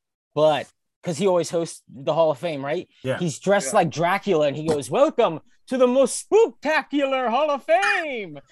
Fucking dude, I was working in the lab late one night. Everyone's dancing to the Monster Mash and shit. And then boom, Fred Durst comes out, starts singing Rollin', right? And then it starts like cutting, like, what? Undertaker isn't coming out. And he's going, maybe I have to sing a little louder. And then it's like, but it's not working, right? And then all of a sudden you hear Mike go, I can help you. Kid Rock shows up and he's like, I am an American badass. And then they both like go back and forth between Rollin' and American Badass. And then Taker like rides through and they kind of like hop on the back of it as they rap and sing with each other. And yeah, that's really it, and then they induct him. I do think he should be the only one though. I mean, I think you have cameos though, because he's the only one. You have you treat it like a real funeral, like Whitney Houston's funeral. You have people come up, you have Gangrel come up and tell stories, Why is Whitney Houston your go-to for funerals? It was a big funeral. Most dead out of everybody. Yeah, who else is there? Reagan? Anyway, yeah, this is my plan. It's gonna work. I mean, he's one of the greatest of all time. So who do you put with him without making them feel stupid? I do think they're going to have Vince induct him. It's going to be the first time Vince inducts somebody. No, he inducted this guy named Steve Austin. I don't know if you heard of him. Oh, I didn't. Wait, I Vince forgot inducted Austin? It's the only person he's inducted. He went out there and inducted Steve. I do not remember that. By the way, his father is in the Hall of Fame. Are you sure it wasn't Ross? Shane inducted. You're right. No, Shane inducted Vince Senior. Did he really? Yes, it was like the first one that when they brought back the Hall of Fame, and they inducted like Patterson and Vince Senior and Jimmy Snuka, an illustrious group. Wow. Mike, how would you do it? Okay, so obviously the first thing he says when he goes up to the podium after a long entrance, that was a wonderful speech, Pitbull. and then he goes, and just so you know, my creatures of the night, for the next 30 minutes, I will be doing cameos. $1,000 going to the local police department. And then he does that. He does the cameo and all that. The fucking lights go off. The gong happens. And then he just goes, my hall. And that's it. And also, I disagree. I don't think it should just be him. Fucking wrestlers die every year. Let some of them get in before they die. Well, no, they'll be the Druids for taking. Yeah. No, man, fucking, we don't know what's gonna happen to Rick Martel's heart. Let's just fucking put him in now. Let's You get some Texas people, right? That's what they always do. What's that? They always get people from the state, right? Often, but they don't always follow that. I mean, have they done Stan Hansen yet? Yeah, I yes. think so. Yeah. Well, that was the thing. Vader inducted him, and then Vader really wanted to get in, and I think we'd all agree he deserves it, right? Just for that point. 100%. He's the greatest, one of the greatest big men of all time. Best boy meets world cameo ever. And it's like he fucking didn't get in, and he's dead. And now it's like, once you die, the dead guy waiting list is so much fucking longer.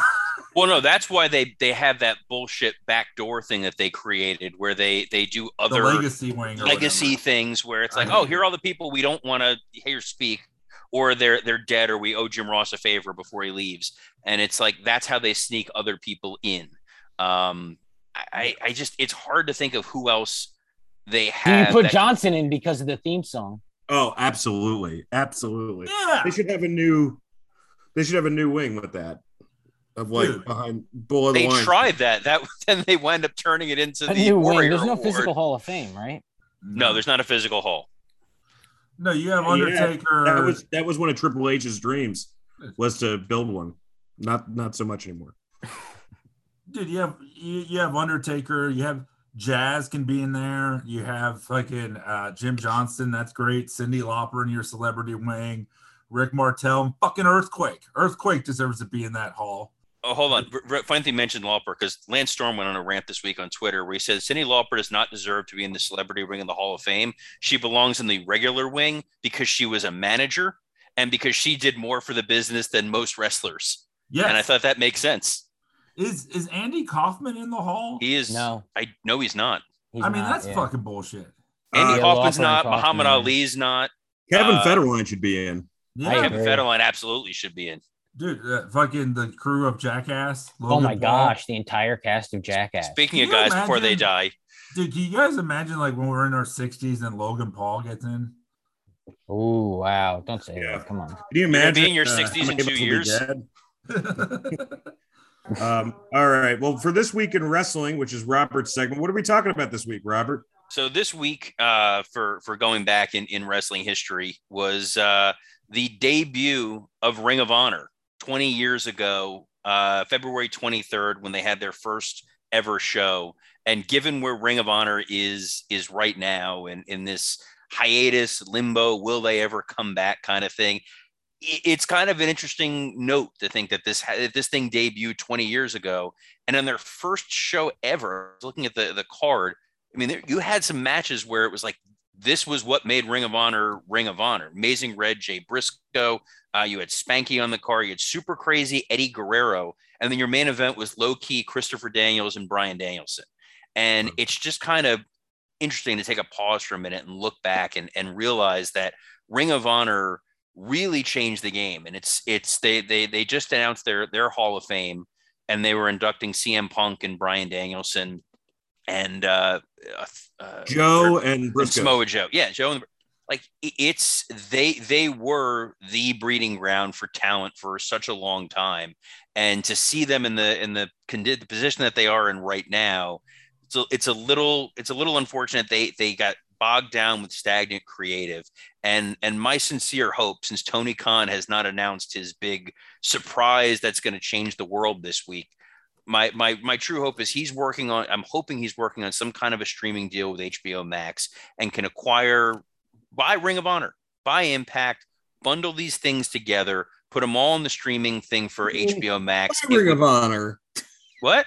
Buy Ring of Honor. I don't know if I would go with Impact, but I would buy Impact. Well, Jonathan Gresham was backstage last night. Jonathan Gresham was Dynamite. backstage, but Dan, most of the Impact guys jump back and forth anyway, and they do have a library that goes back a crazy long amount of time. And for all the streaming platforms that need content, I think that would be a fantastic move for Tony Khan and an opportunity to shuffle around so much of the talent that he has that they don't exist anywhere. It's like Jay Lethal's in AEW. I don't know if you remember that.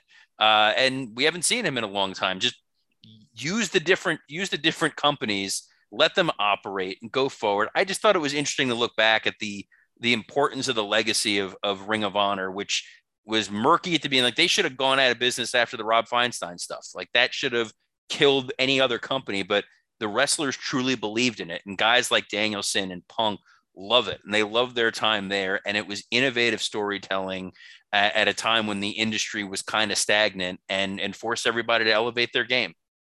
You know what I think they did back then that a new company today, speaking of, they debuted and now a new company's debuting, they controlled their narrative. And that's what the wrestling business needs. Hey, I got a question just for the group. What do you think was more influential on the future of wrestling, or ECW or Ring of Honor? Okay, I'm going to say it has to be ECW. Oh, not talent-wise. I would go Ring of Honor there, because I feel like even if Austin wasn't in ECW and fully he's a weird, him and Eddie and Dean or Malenko are weird pulls, because you know what I mean, like WCW. But they really do act like Austin got to be free and be that, because of ECW. He did for the 2 weeks he was there. Yeah. I think they would. What I'm saying is, I think they would have found themselves anyway. But the only reason I say ECW is because they fucking pilfered everything from it for the Attitude Era, and I think that's why. But Ring of Honor, as in terms of being a pipeline for the last 20 years of talent, and I mean, it's like people need places to get good. I mean, look how great QT Marshall was after he was there. Damn right. But I mean, it really, I know like ECW was the beginning of the internet, but I feel like Ring of Honor in the mid 2000s and stuff. Oh man, YouTube. Yeah, when YouTube was starting and everything, and you would hear, Kobashi versus Joe, and I mean, yeah, when you saw CM Punk, and you're like, oh, this guy, every time someone would mention the pipe bomb, someone had to be like, he did this in 2005 with Jamie Noble.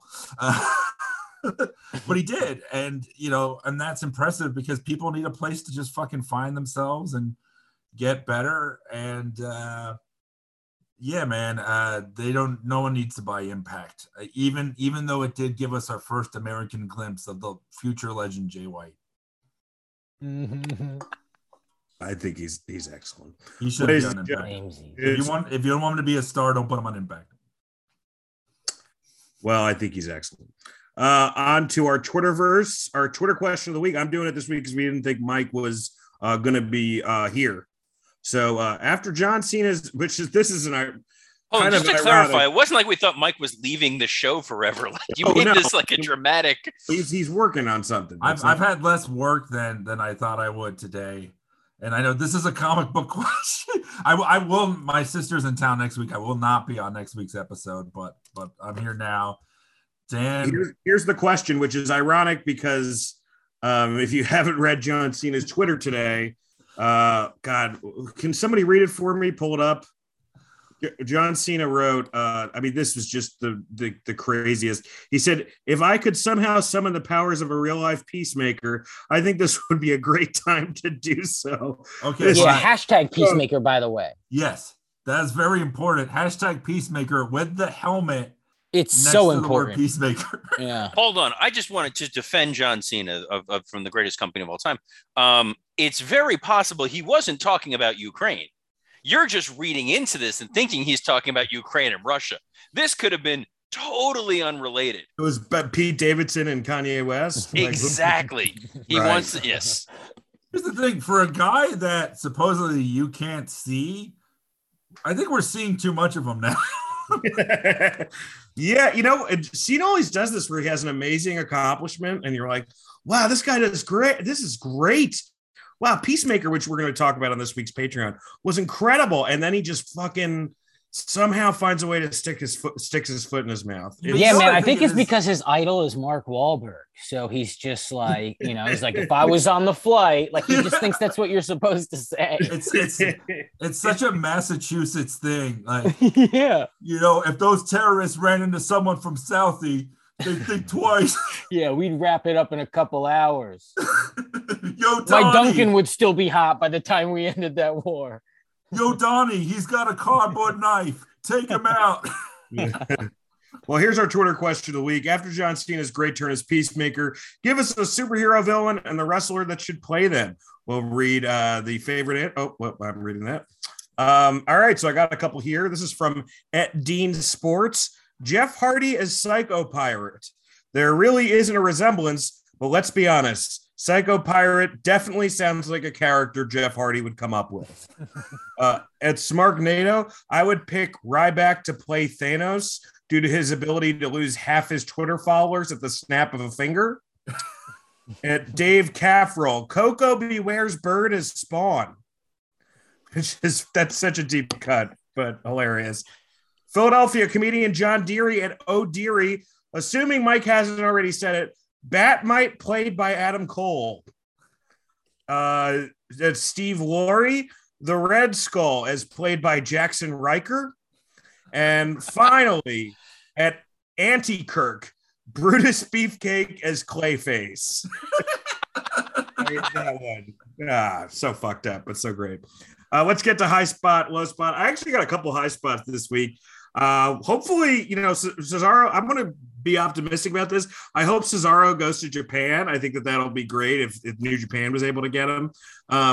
Happy Drake Maverick has a job at WWE again. Really enjoying the stuff that Chad Gable and Otis are doing on Raw. It seems like the beginning of two new stars.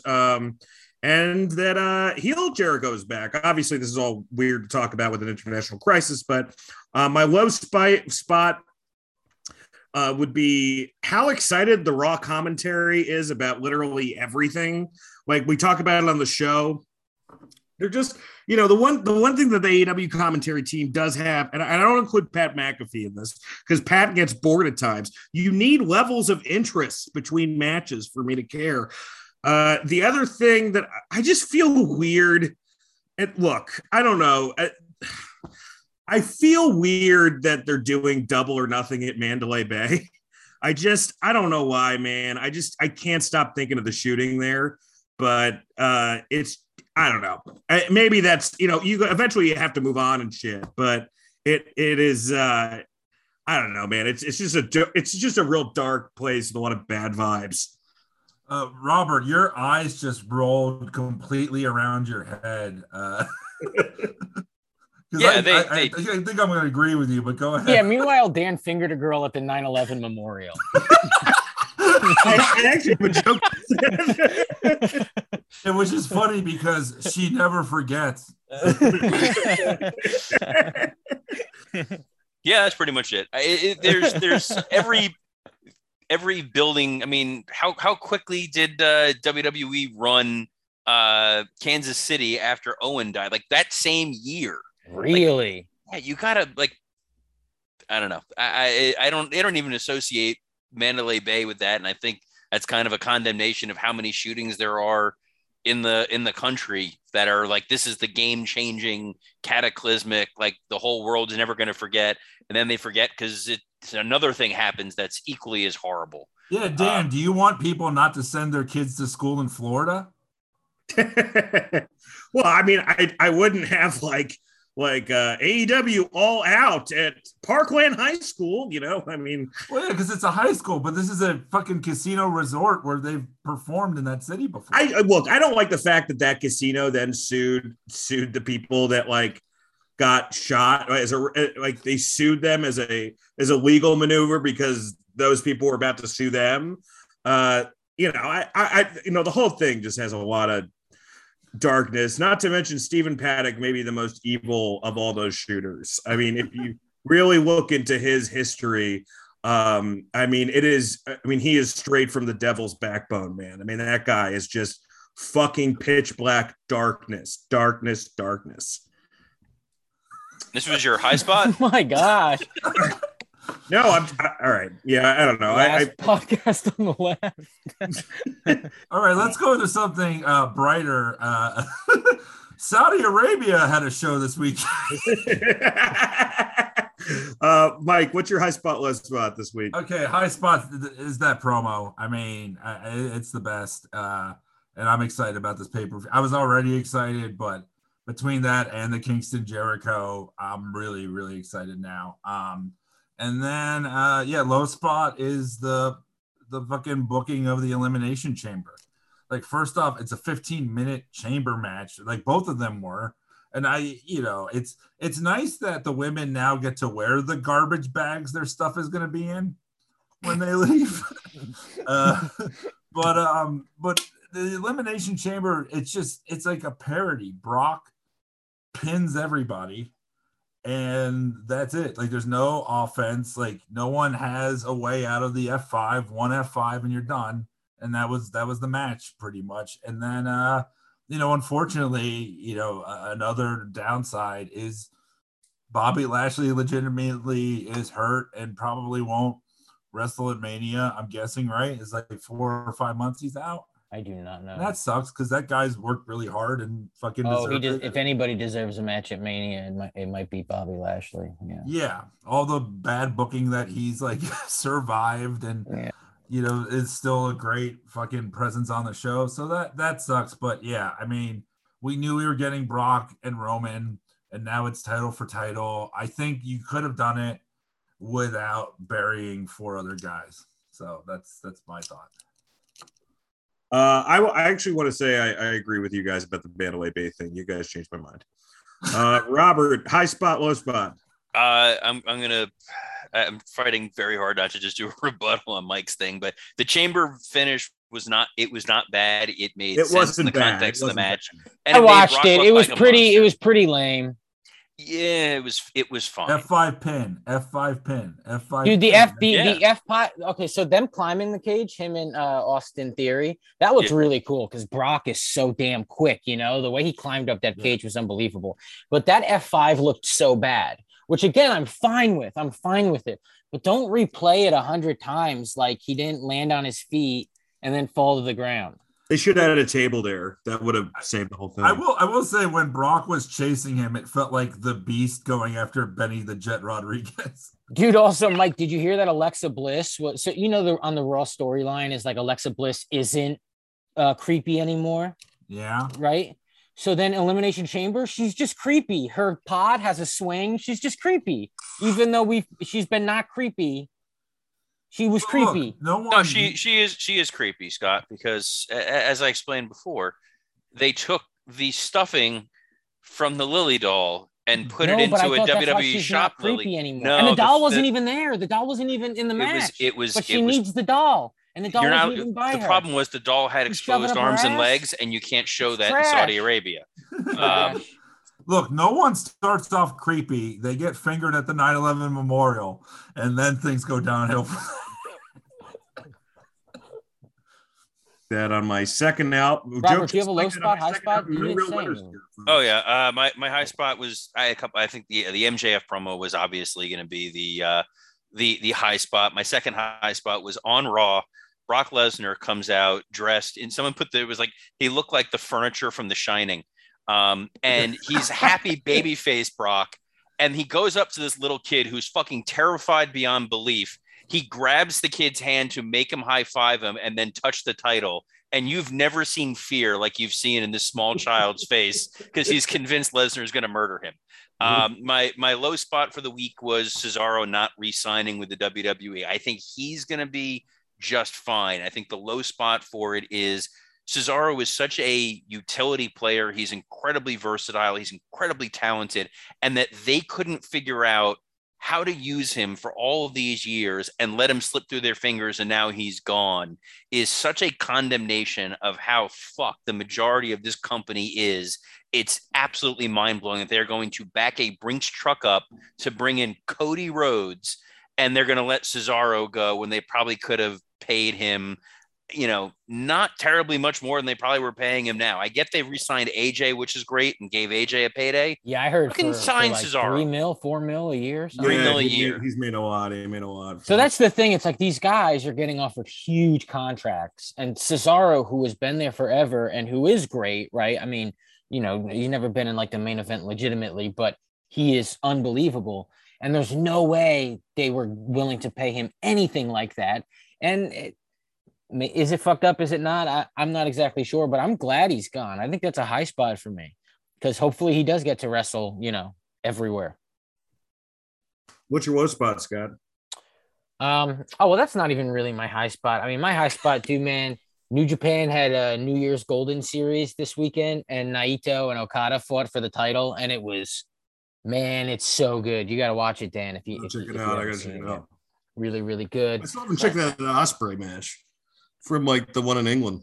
Oh yeah, that was fantastic. Man, I thought wrestling was just really fun this week. I guess a low spot, even though it's definitely a high spot, but I just don't have a low spot. Oh, I mean, no, this isn't even a low spot. We could talk about it. Well, anyway, okay. What I want to get to is, did you see this Jeff Hardy YouTube interview? No. Yes. It'll be my low spot, but man, is it a high spot.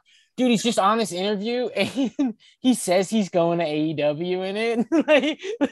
like that's where so Jeff Hardy was trending last night and I didn't see AEW live.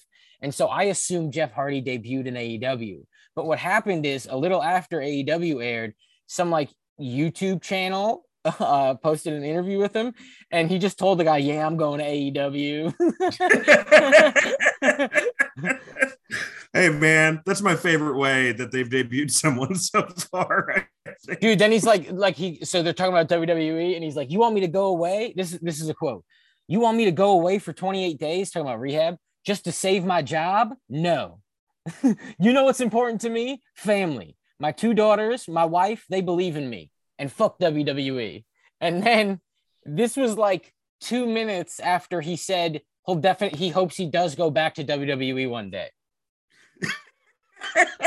Just all over the place. Yeah, he's he's an artist. He's an Scott, artist, man. What do you got to promote this week? Scott_Chaplin. Oh, I mean, yeah, I don't really have anything to promote. You know, my Twitter, Wrestle Roast Twitter, Wrestle Roast Patreon, Wrestle Roast Facebook. That's really it. I thought you were about to do the Bubba Gump shrimp speech. I'm going to be starting stand up again next weekend, folks. Not this weekend, but next weekend I'll be at Union Hall and the Stand. I check out our Twitter. Stay posted for more of the announcement for our live shows. Please, we need to get to 5 stars on iTunes. We're still with 4.7. I want to get to 5. Just 5 stars. 5 stars. Leave a review. 5 stars. 5 stars. Did I say that enough? I just sounded like Meltzer. Yeah, folks. Fun episode. Mike. Mike Lawrence Comedy on Instagram. And can we all just hope that in a Three Amigos style, John Cena puts on the Peacemaker outfit and goes to Ukraine and tries to stop it himself? Sean Penn already beat him to it. Yeah, Spicoli beat him there. Yes, Sean Penn is there right now, which is crazy. Wow. Oh, hey, while we're recording, night 1 main event for WrestleMania, Charlotte versus Ronda. Yep. Main event, yeah. Oh wow. I don't know. I think they may change that. Austin, but who knows? Who knows? They're not going to change it. They're not going to main event with Austin. The Austin segment's going to be about 2 minutes. It'll be a no feel-good man. thing. I think Austin. I saw a picture of Austin looking tight, and I think you give him a tan, and we could have a bit of fun. I think it is possible. I just wish it was under cooler circumstances other than like don't shit talk Texas, and I hope he does. Anyway, whatever. You can follow me on Twitter at WWCreative_ISH. Something to sports. We did for the $5 tier. Dan and I were joined by Jacqueline Moore talking about Elimination Chamber. And we covered Raw this week. I'll be covering Raw next week. And the Facebook group's always a good time. I saw a lot of new people have joined on there recently, and it's great, guys. The Forbidden Dorks are spreading. You sound like it's a disease. It is. That's why it sounds like a disease. Zach, wash your hands. All right, folks. Wash your hands and control your narrative. See you next week.